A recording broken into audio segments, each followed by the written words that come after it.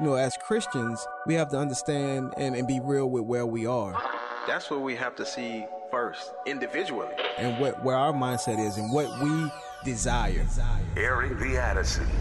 I think what God is really calling us back to, it's those individual personal revivals in our own lives where we're like, oh Lord, what have we done? We have minimized you. Promoting truth, wisdom, and empowerment. As the church, man, we should be on the forefront of making disciples, of indoctrination and godly things. If we don't train our kids, they will not be able to stand. Airing the Addisons. On American Family Radio, thank you so much for joining us today. I'm Miki.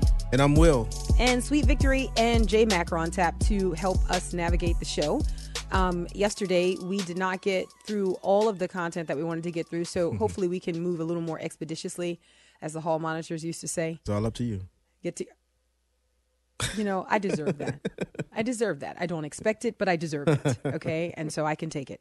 I'm going to do better. It's just, it really is. This is what it comes down to. I actually brought you off, a little bit yesterday. So I had some comments. Truth be told, you do that frequently. Like you'll kind of like egg it on a little bit. And then it's like, that I cannot chase certain rabbits. Like I just am going to go, no, it's fine.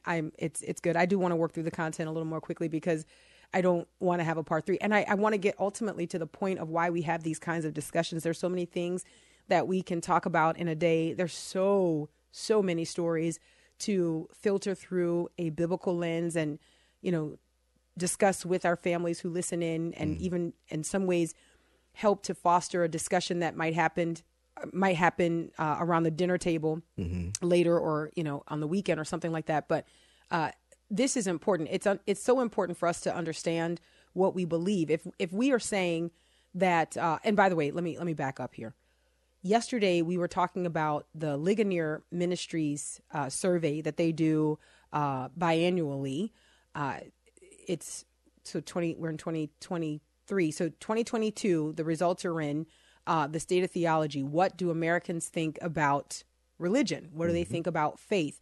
And then also, what do evangelicals think about religion and faith? And by the way, if you weren't dialed in yesterday to get the definition of what an evangelical is, at least as defined by Lifeway Research, then you can get the podcast from yesterday. The name of that show is What Do We Believe? Today, the question is, but who do you say that I am? That's the question. Today is, but who do you say that I am? And one of the things that I find really striking in Jesus' conversation with the disciples in Matthew chapter 16 is that, there is the question of who do men say that I am? And the disciples go through and they're saying, some say John the Baptist, some say, and then Jesus says very pointedly, but who do you say that I am? And I think there's one thing that we cannot overlook in the re-asking of that question with the emphasis on you, that it matters what the followers of Jesus Christ say about who he is. Right. I mean, men can say many, many things, right? But it matters. It absolutely matters what the followers of Jesus Christ say about who he is. And I guess that's the thing that I find most startling. Before we get back into the report, I will just say this. So we brought some of this survey to our dinner table last night just to have a discussion. We knew that our older kids would be able to engage a little bit more than our younger kids, but still they need to hear, right? They still need to hear these questions and hear the conversations and kind of process the information.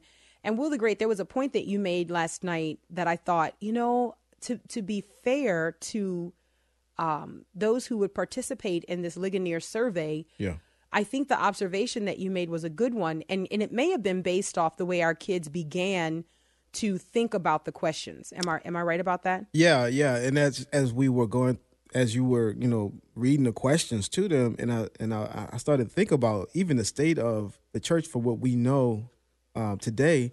And I thought, like, man, the people who were presented with these questions, I wonder if they thoroughly, understood what the question was saying, or if they would even give a thought out answer. So if you're saying that you believe that God can learn and adapt, and some people in their thinking, they're like, oh, learning and adapting is a good thing. Yes, God can, you know what I'm saying? They wouldn't think as deeply as they should about it. I think there's a lot of people like that on the surface, and especially with the culture what it is now, it's like, man, no, those sound like good things. Yeah, man, God, he's loving. He can adapt. He can, but not really understanding God.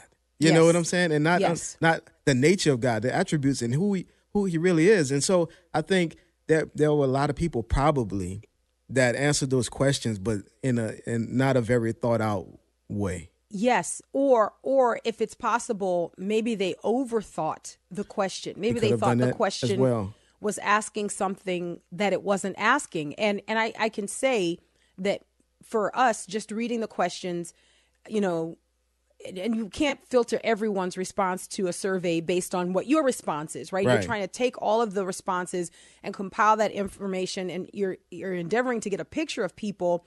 But I think it's important. And so I'll give our listeners just an example. We're talking about this State of Theology survey over at Ligonier Ministries. You can go and check it out for yourself. You want to quiz yourself or quiz your kids to see what your state is. Like, what do you know about the faith that has been passed down to you? Do you know it in and out? One example to the point that you're making, Will the Great, is this question. Let's see. So religious belief is a matter of personal opinion. It is not about objective truth. Now, our kids, in response to that, said false, but then they said, but wait a minute. What is that asking? They said, is that question asking, is a person's religious conviction a matter of their opinion? Like, is the question saying that it's their opinion, what they believe, right? Or is the question saying that true religion, that just religion, period, like that which is to be validated, is a matter of objective truth? Now, of course, our kids ask us that. We are sitting there, we're able to walk them through that question and get to, okay, this is the heart of what this question is asking, which, by the way, it's the latter, right? That Jesus Christ is truth. So all other religions are false. Right. Jesus Christ is truth. He is the only way to God. All other religions are false. So because that is true, religion is not a matter of opinion. You can't just feel your way to God. Like if religion has an end, right? And all religions promise something. If the promise that comes from the Lord Jesus Christ is forgiveness of sin and eternity reconciled to the one who made you, then that alone is true. And in fact, belief in that cancels out every other religion. So then there's no room for opinion. But we're able to have that conversation. So as we were kind of going through this, I thought, man, I wonder how many evangelical Christians, because look, I can come off the top ropes, okay? When we start defining terms and we start talking about who missed what question, I do feel a little bit of like a tap the elbow, you're getting this. Like, I can't believe, you know what I mean? However, I will say that when you start to hear the way people process the questions, and namely people, our children, okay, the way they process the questions, it led me to believe that maybe there is more hope than we're giving evangelicals credit for. And I will say that question was one that was kind of like, wait, hold up, wait a minute. Let's take our time with it. And I think even in the beginning, JD was kind of like overthinking, like, are these too much trick questions? Like, yes, too much. But at the end of the day, though, we have to say they were kind of offended at the ease of a lot of the questions. So that's a fact. I think that, some of those questions did not take like a deep dive. No, they did not. Right. So there's no excuse for those, and that was a lot of them like that. But I would say that question that God learns and adapts, they were very offended by that. Yeah, like they were very offended by that, and I was glad. Like, no, what God learns, and so I don't think and even with people trying to be generous, and we talked about this yesterday,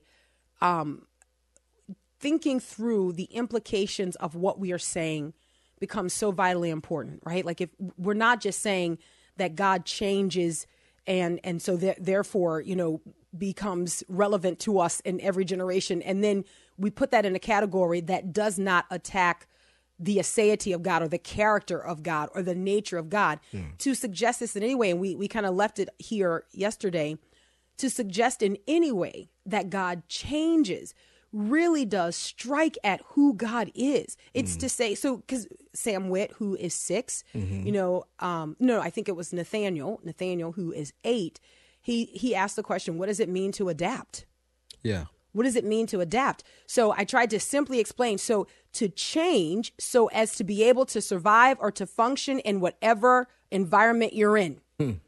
Now, that's a basic example given to an 8-year-old. Right. And so then my question is, so can that be true of God? Does God need to change so that he can survive in whatever environment he's in? And then we talked about people living up north, how, they have adapted to the cold up north. They come to the cold in the south and they wear shorts. They're like, what are you guys talking about?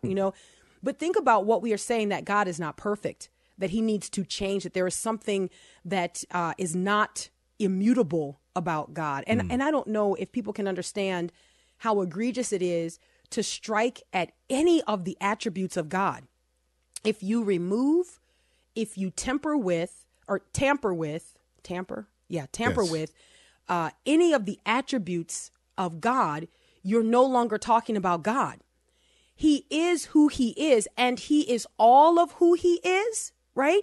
If you remove any for the sake of your worship, if you remove any of who he is, you are not worshiping him. Right. And I think that's what so many people have missed. This is why I have a problem, and then I'm going to get back into the survey. This is why I have a problem with some of the songs that we sing today about God. Because some of the songs seek to strip God of the totality of his attributes in favor of one, and to exalt that one as if to look at the others, we don't want to deal with that. I know that there must be more to you, but I can't get past your goodness. And that's in essence a God that's being created by the persons, that's putting that out. Like it's a God of your own making. Yeah. It's not the God of the Bible who, has judgment and wrath, mercy and grace and love. Amen. All Amen. of that, but all of that is who he is. You just want to kind of cherry pick one thing that we like. And that's the nature of man to do that. And by the way, the God who we serve, who changes not, who does not change, reveals his attributes in the Old Testament and the New Testament. And so if I could just run a highlighter over that one more time, this idea of the God of the Old Testament, and the God of the New Testament, You know what I mean? Like, this idea has really messed up a lot of our kids. And I think this is why they're unable to engage the culture.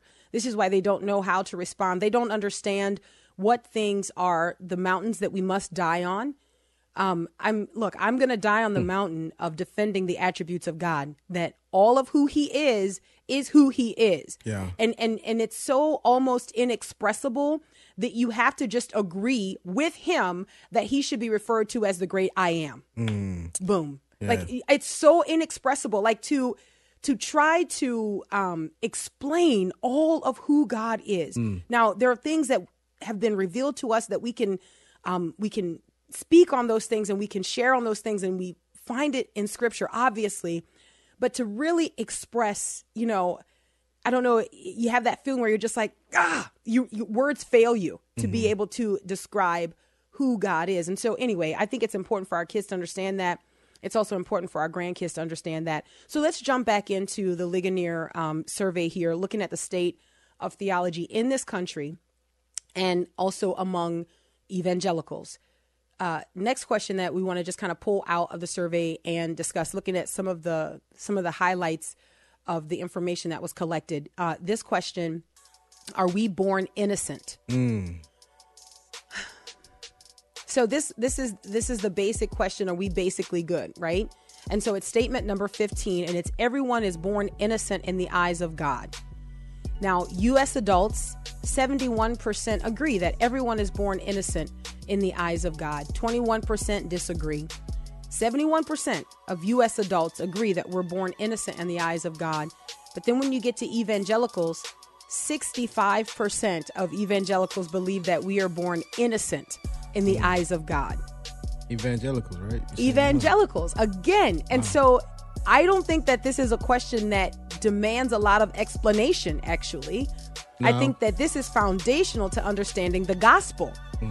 So we'll pick up right here on the other side of the break. This is Aaron the Addisons on American Family Radio, the state of theology. We'll be right back.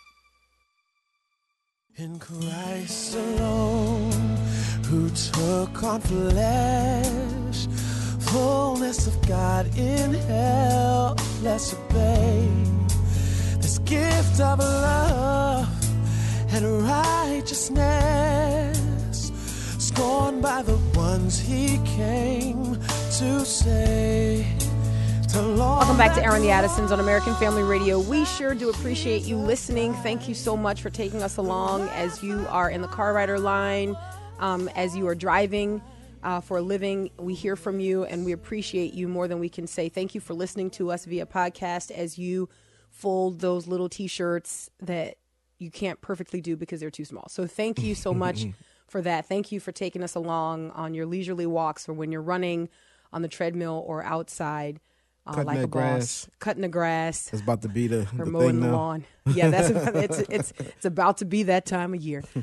Thank you so much. We appreciate it. Anytime we talk about something, if you miss an episode, you listen via radio, you can always go back and get the podcast. You can slow it down and you can play it back, which is what I sometimes do when I listen to podcasts. What did he say? Just want to get it again. Anyway, all of that to say, we appreciate you. We're talking about the state of theology. Can I say something? Yeah, sure. I say can. That's a literal question. Stop you. I know. Well, you could say no. Keep moving on. This idea, and I know we've already exhausted it. Well, we have not exhausted it, right? But just a thought occurred to me during the break. This idea that God learns and adapts, and what we understand about adaptations, that those adaptations occur for the survival of those who adapt. And this, I was just sitting here thinking, wow, it really would serve so many purposes to think of God as adapting, right? And there would be people, I think, who would believe that they are serving God well by trying to adapt him, right, to the current climate or the current culture and say, well, if the knowledge of God is going to survive, then we've got to change who God is so that he survives in, 21st century America. And indeed, I believe that this is what you see happening in some of our churches in this country. Certainly it's what's happening among those who are Christian in name only, but this idea of God needing to adapt. Right. This is what's happening in the Church of England. Like these are the debates. Yes. This is the discussion that is happening. And it just blows the mind that you would have someone say, well, when the Apostle Paul was writing about, for example, homosexuality, he did not know, and then to have it rightly pointed out that, okay, but all scripture is inspired by, breathed out by God. Amen. So whether Paul knew how people would look at homosexuality or view it, doesn't matter. God knew. Yeah. God knew. Like that's the point I was trying to make yesterday. God is not growing up with us, quote unquote, not living life with us. The places that we get in the future, God has already been. Again, ask Job. Come on. Amen. And the thing is, when you think about it, we're talking about God not changing, immutable. Man, when you think about it, over all this time, he has not changed. Amen. Culture has changed. What people say is right and wrong is constantly changing. But man, but those who know their God, we know that he's not changing. He won't, and his word will not change. It's an amazing thing that through all time, he has remained the same. From eternity. Amen. Amen. Man, amen. That's, yeah. And that should be comforting to us. Isaiah chapter 46, I'm going to read verses 8 through 10. It says this, remember this and be assured. Recall it to mind, you transgressors. Remember the former things long past, for I am God and there is no other. I am God and there is no one like me, declaring the end from the beginning and from ancient times, things which have not been done, saying my purpose will be established and I will accomplish all my good pleasure. God is not experiencing life with us. You know what I mean? Like we think that he's learning with us. And this is such a dangerous thought to even entertain. Yeah. But I think, anyway, maybe we've exhausted that enough. So I'll just move on here. So the statement, are we born innocent? Wow, this is problematic, right? Because if we are born innocent, then this calls into question the justice of God and the reason for the sacrifice of Jesus Christ. This also calls into understanding the rebellion, the reason that a savior had to be born, had to come into this world and be like us to save his people from their sins. This idea that we are basically good people and then we sometimes kind of do bad things flies in the face of the systemic sin. And we love systemic stuff. It flies in the face of the clearly depicted systemic sin that we find in Paul's letter to the Romans. So again, in the U.S., 71% of adults say that we are born innocent. But among evangelicals, 65% believe that we are born innocent. Now, I have a question about that. Go ahead. Well, okay. I want you to finish. No, your you point. Go ahead. And then I'll just because this is one of those questions where, we know from Scripture that born into sin, shaping it in iniquity. We know, that's. But I wonder if people were thinking, okay, when a baby's born, if they die, we believe that they're gonna go to heaven. Now that's So I wonder if people were overthinking this question, to think born innocent, like they don't even know until the age of accountability what. So I just wonder, and I guess I'm giving too much. That's a good out loud wondering, though. I could see that, though, Will the Great. I could see that being some of the evangelicals' sort of justification for their response. Here is what I would say, though. Here's what I would say, because I am reminded of David when he lost his son, saying, "He will not come to me, but I will go to him." And so, recognizing that this child was going to go to be with the Lord, and David knew where he was going. So I understand that. So I think we have too many scriptures to show that sin is systemic. So then the question is, how do we reconcile the systemic sin that we all suffer from and what I would say is displayed in the Old Testament, God's mercy? Well, I would say that one does not cancel out the other. I would say what you see is a mercy that God extends. Now, look, the exact age at which, God says you can choose. I don't know how all of that works. And guess what? I am secure enough to say I don't know. I'm secure enough to say that is God's prerogative and he will do what pleases him. And I will also say and agree that the judge of all the earth will do what's right. The judge of all the earth will do what's right. Listen, I was talking to our kids yesterday. I'll say this and then I'll go into the scripture. I was talking to our kids yesterday. Timmy, who is 2, who so many of you have already met and many more of you will meet as we get into the thick of traveling. And so some people have said, now we get to put a face with all of those stories. Yes, here's another one. Okay, so Timmy, who is 2, asked me for a piece of candy. And I gave Timmy a piece of candy, and he put the candy in his mouth, and then he started to kind of like audibly suck on the candy, like, right? And so you see his life flash before your eyes. And so I go, son, stop that. If you do that again, I am taking the candy from you.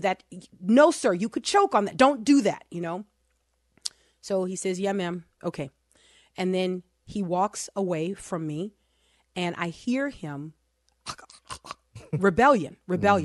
So I grab a paper towel and I go, because you got to follow through, right? You got to follow through. So I go over to him with the paper towel and I put it under his chin and I say, and he's 2, I say, put the candy in the paper towel now. Without protest, he puts the candy in the paper towel. He doesn't cry for it. He goes on with life. I believe probably thankful that was the only consequence. Right? And I take the candy, I ball it up in the paper towel, and I throw it away. And then I turn to JD and Gabby. And everybody's surprised because he usually throws a fit, right? When he wants something. I said, guys, did you notice that he didn't throw a fit? And they're like, yeah. And I said, can I tell you what happened? He knew he was wrong. He had already been told what his judgment would be if he transgressed. He knew he was wrong.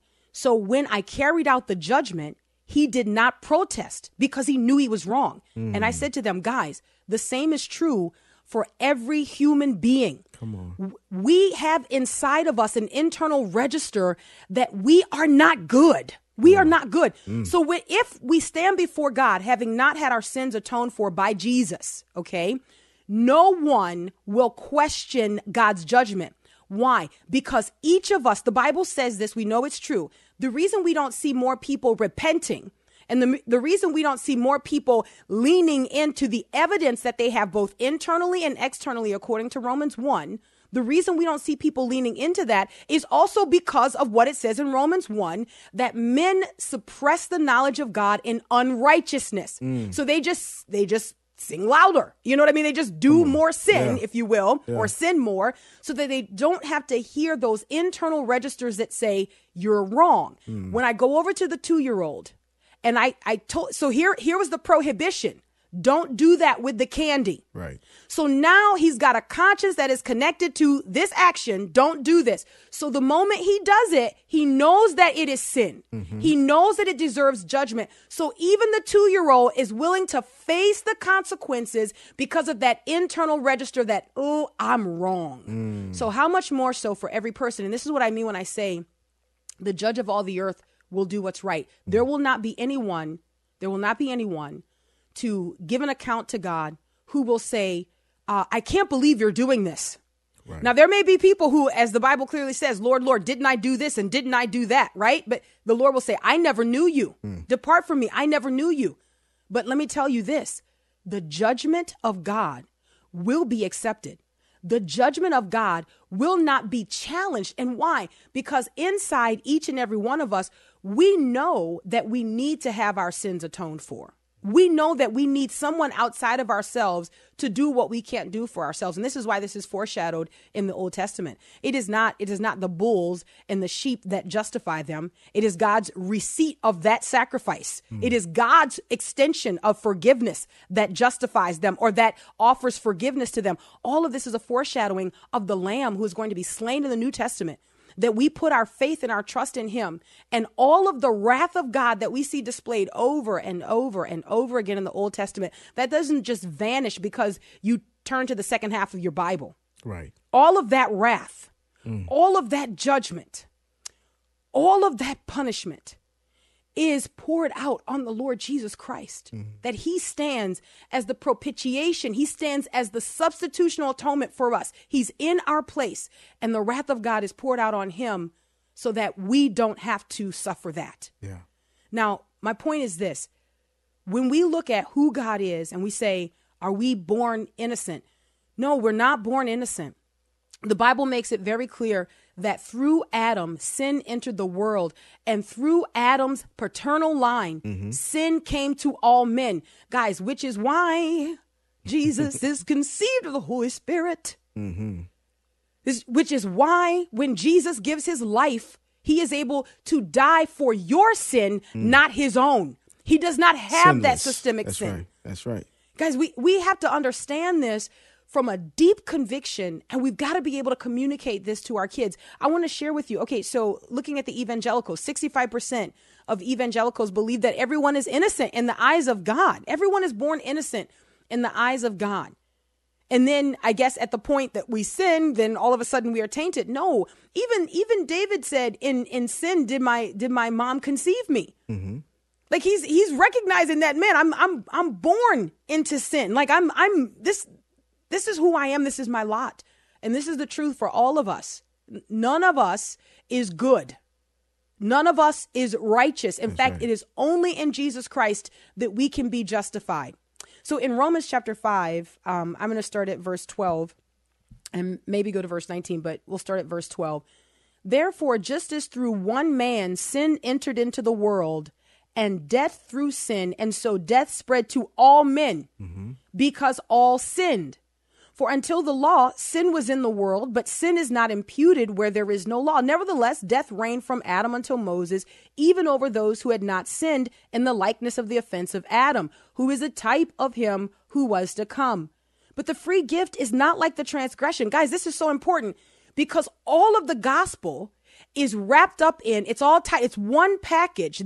The gospel is one package with the accurate presentation that we are systemically sinful.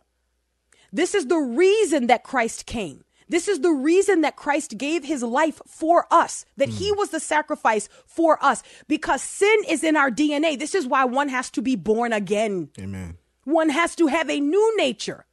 One has to have the imputed righteousness of Christ, and one has to be born again. The Holy Spirit has to indwell one for one to have this newness of life. Verse 15, but the free gift is not like the transgression. For if by the transgression of the one, the many died, much more did the grace of God and the gift by the grace of the one man, Jesus Christ, abound to many.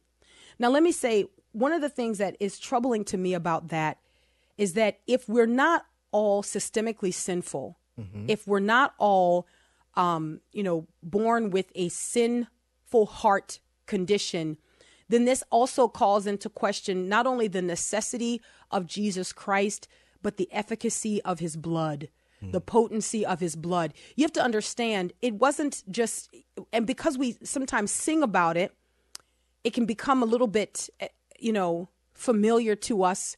And sometimes it can be, trivial. We just don't give the blood of Jesus Christ the weight that we should give it. But we have to understand that the shed blood of Jesus Christ, without the shedding of blood, there can be no forgiveness for sin. That the shed blood of Jesus Christ cleanses us from all unrighteousness. It is the unrighteousness that is in our system. It is not from the thing that you did. Oh, I'm sorry I did that. No, it is because of who you are. It is you as a person. And this is what people have to understand. It's not just, I'm sorry I did that. Oh, Jesus died for what you did. No, Jesus died for who you are. The Bible says that you were the objects of God's wrath, that the wrath of God was on you. But Jesus Christ, the propitiation for our sins, stood between us and God and took that punishment. It's because of who we are that Jesus died. And we've got to understand that that is a non-negotiable. Aaron the Addisons will be right back. Tell me, how do you handle the guilt of your past? Tell me, how do you deal with the shame? And how can you smile while your heart has been broken and filled with pain, Tell me, what do you give? Welcome back to Aaron the Addisons on American Family Radio. I'm Miki. And I'm Will, and that's Donnie McClurkin with Stand.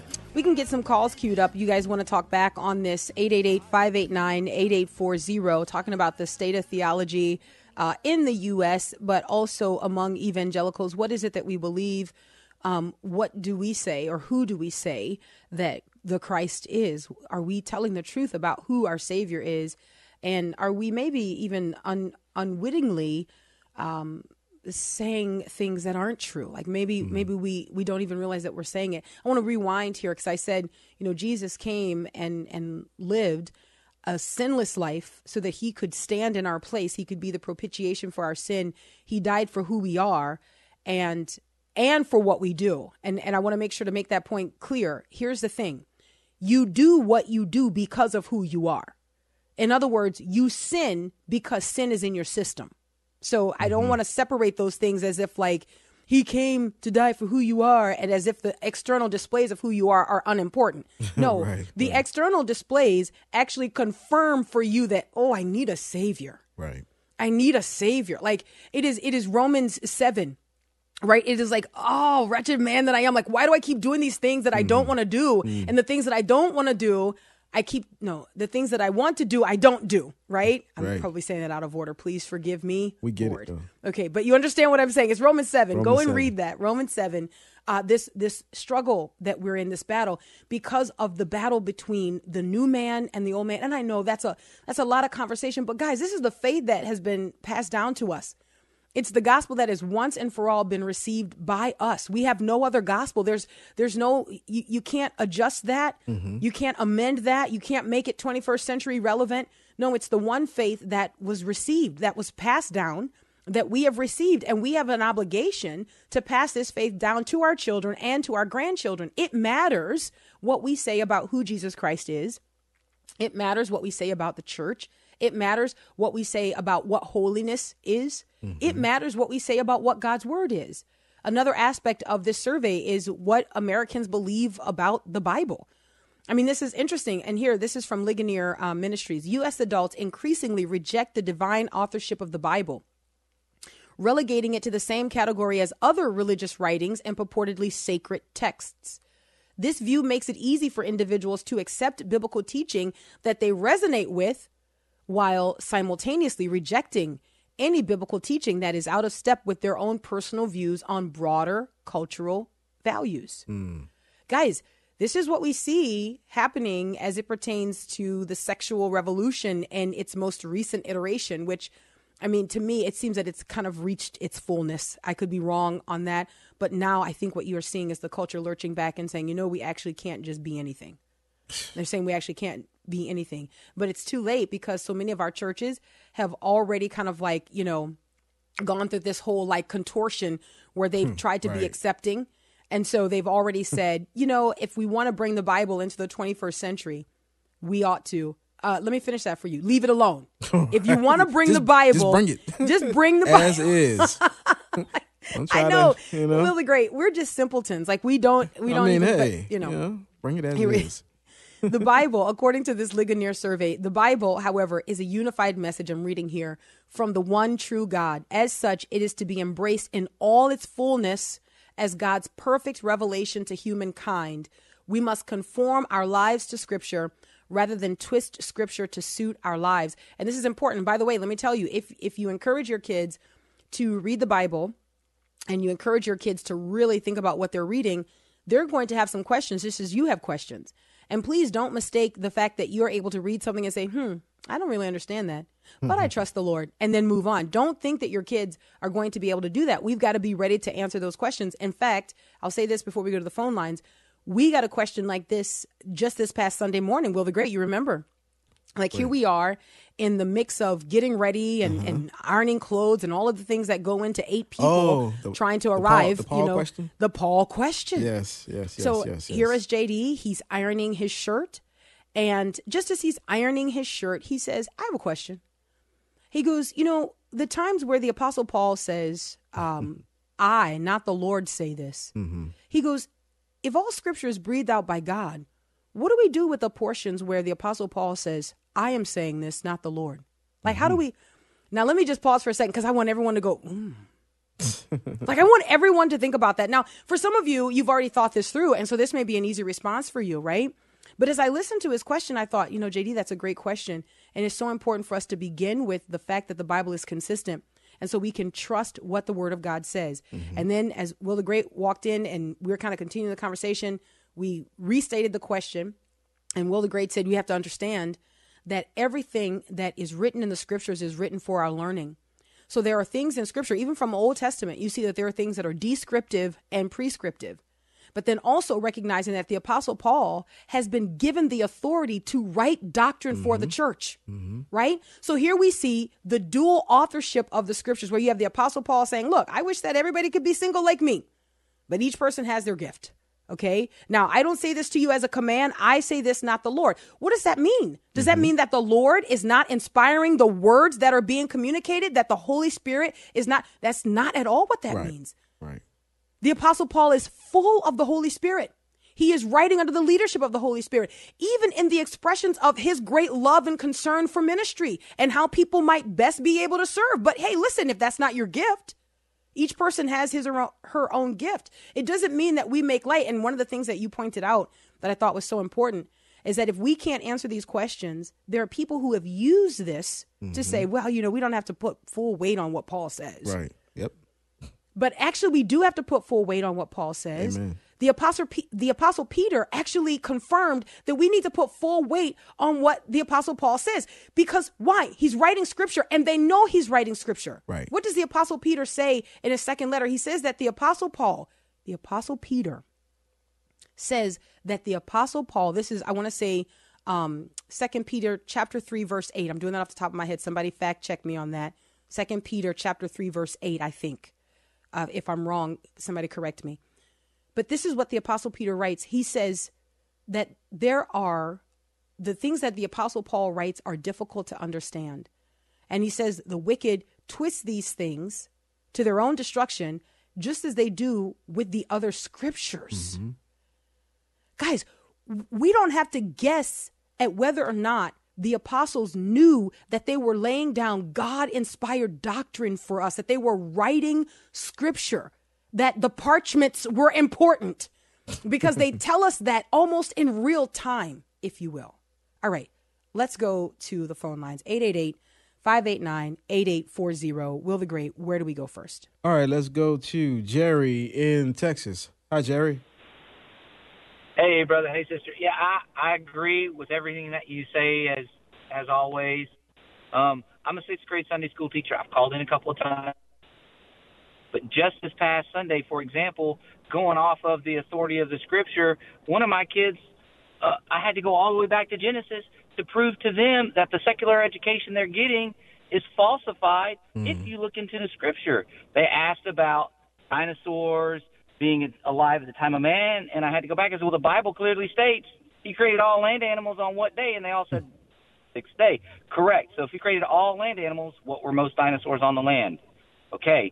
So there's no prehistoric era. Yes. And their minds were like, wait a minute. Our teachers have been telling us that dinosaurs existed before man. I said, but what does God's word tell you? Mm-hmm. This is where you have to push back. Because the secular world will lead you to believe a lie. And this is what I have to counter, and I'm not probably the only one, but it's the basic fundamental. I even had to go back after that to tell them this is why, in the study, why we need salvation is because of the original sin that was caused by that creation that God made on the sixth day. This is why we need the Savior. This is what frustrates me, not as a sixth grade Sunday school teacher, but as a parent of children that I try to educate biblically, because they have to counter and be prepared to counter that they will encounter in the world of the secularists. And it irritates me. And I'm sorry, Sister Miki, I don't know who's going to get more heated about this, me or you on this one, because it infuriates me. I love it. And it drives me up the wall when I talk to other Christian parents and they don't feel the same I call justified anger in it. That's right. But they will send their kids and not pay attention, and they come to my class, and I tell them, sit down with your parents. Ask your parent this question. Show them. Tell them to show you in the Bible where it says this. Counter it and ask them the question. Yes. If they cannot answer it, bring them to me, and we can sit down together and suck. Oh, amen. Oh, my goodness. Listen, this is what we need more of. This, I got to say, this warms my heart. It's not that, look, I share your righteous indignation. But in this moment, I feel a great deal of joy because I think that this is where we need to be. This is where we always needed to be, combating those destructive ideologies that are in the world, threatening the faith of our children. And that is exactly what you did. What you just walked us through is a textbook example of the attacks that are on our kids who receive a secular education. We've already looked at the data that shows that the decline of religiosity in America is directly connected to the receipt of a secular education in America. So what happens is kids are learning that, hey, what I believe on the weekend is more akin to like a fairy tale. That's not really real, but 5 days a week, 8 hours a day, what I'm taught here, this is real. These are the people that I'm told who are my leaders. These are the people who I'm told they are the learned ones. And so these are the people that I need to follow. So, you know, all of this idea of the 6 days of creation, the 7 day God rested, I don't really know how to fit that into what I'm learning here on the evolutionary, what do you call it? Curriculum. Like, right. I don't know how to fit that in. And this idea of prehistory, like what is it then? Right. What's before history? Do you know what I mean? Like, what is before history? Isn't that the whole idea of it, that it's all history? And then to just add to our righteous indignation here, then you've got a big problem with Job, who clearly the Lord God is able to use a description of some what sound like, quote unquote prehistoric, just using their language here, creatures. God is able to use those creatures to give a point of reference to Job. So this idea of man not existing with the dinosaurs is a foolish man-made science, if you even call it that. I use it loosely. But can I say this, and then we'll move on?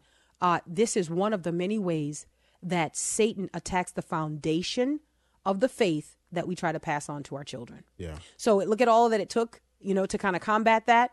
It's going to take that and so much more that we're not doing. Yeah. All right, Will the Great, where do we go next? We're going to Lisa. I just want to say. Can I say the reference? Yeah, 2 Peter 3:16. 3:16. 2 Yes. Peter 3:16. Very good. Let's go to Thank you Lisa so much. in Tennessee. Hi, Lisa.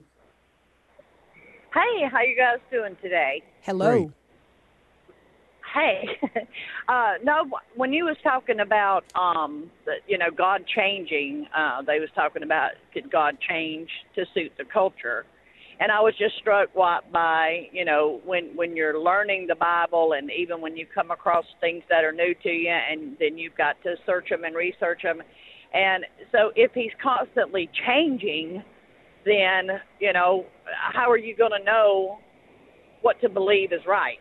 Exactly right. Yeah.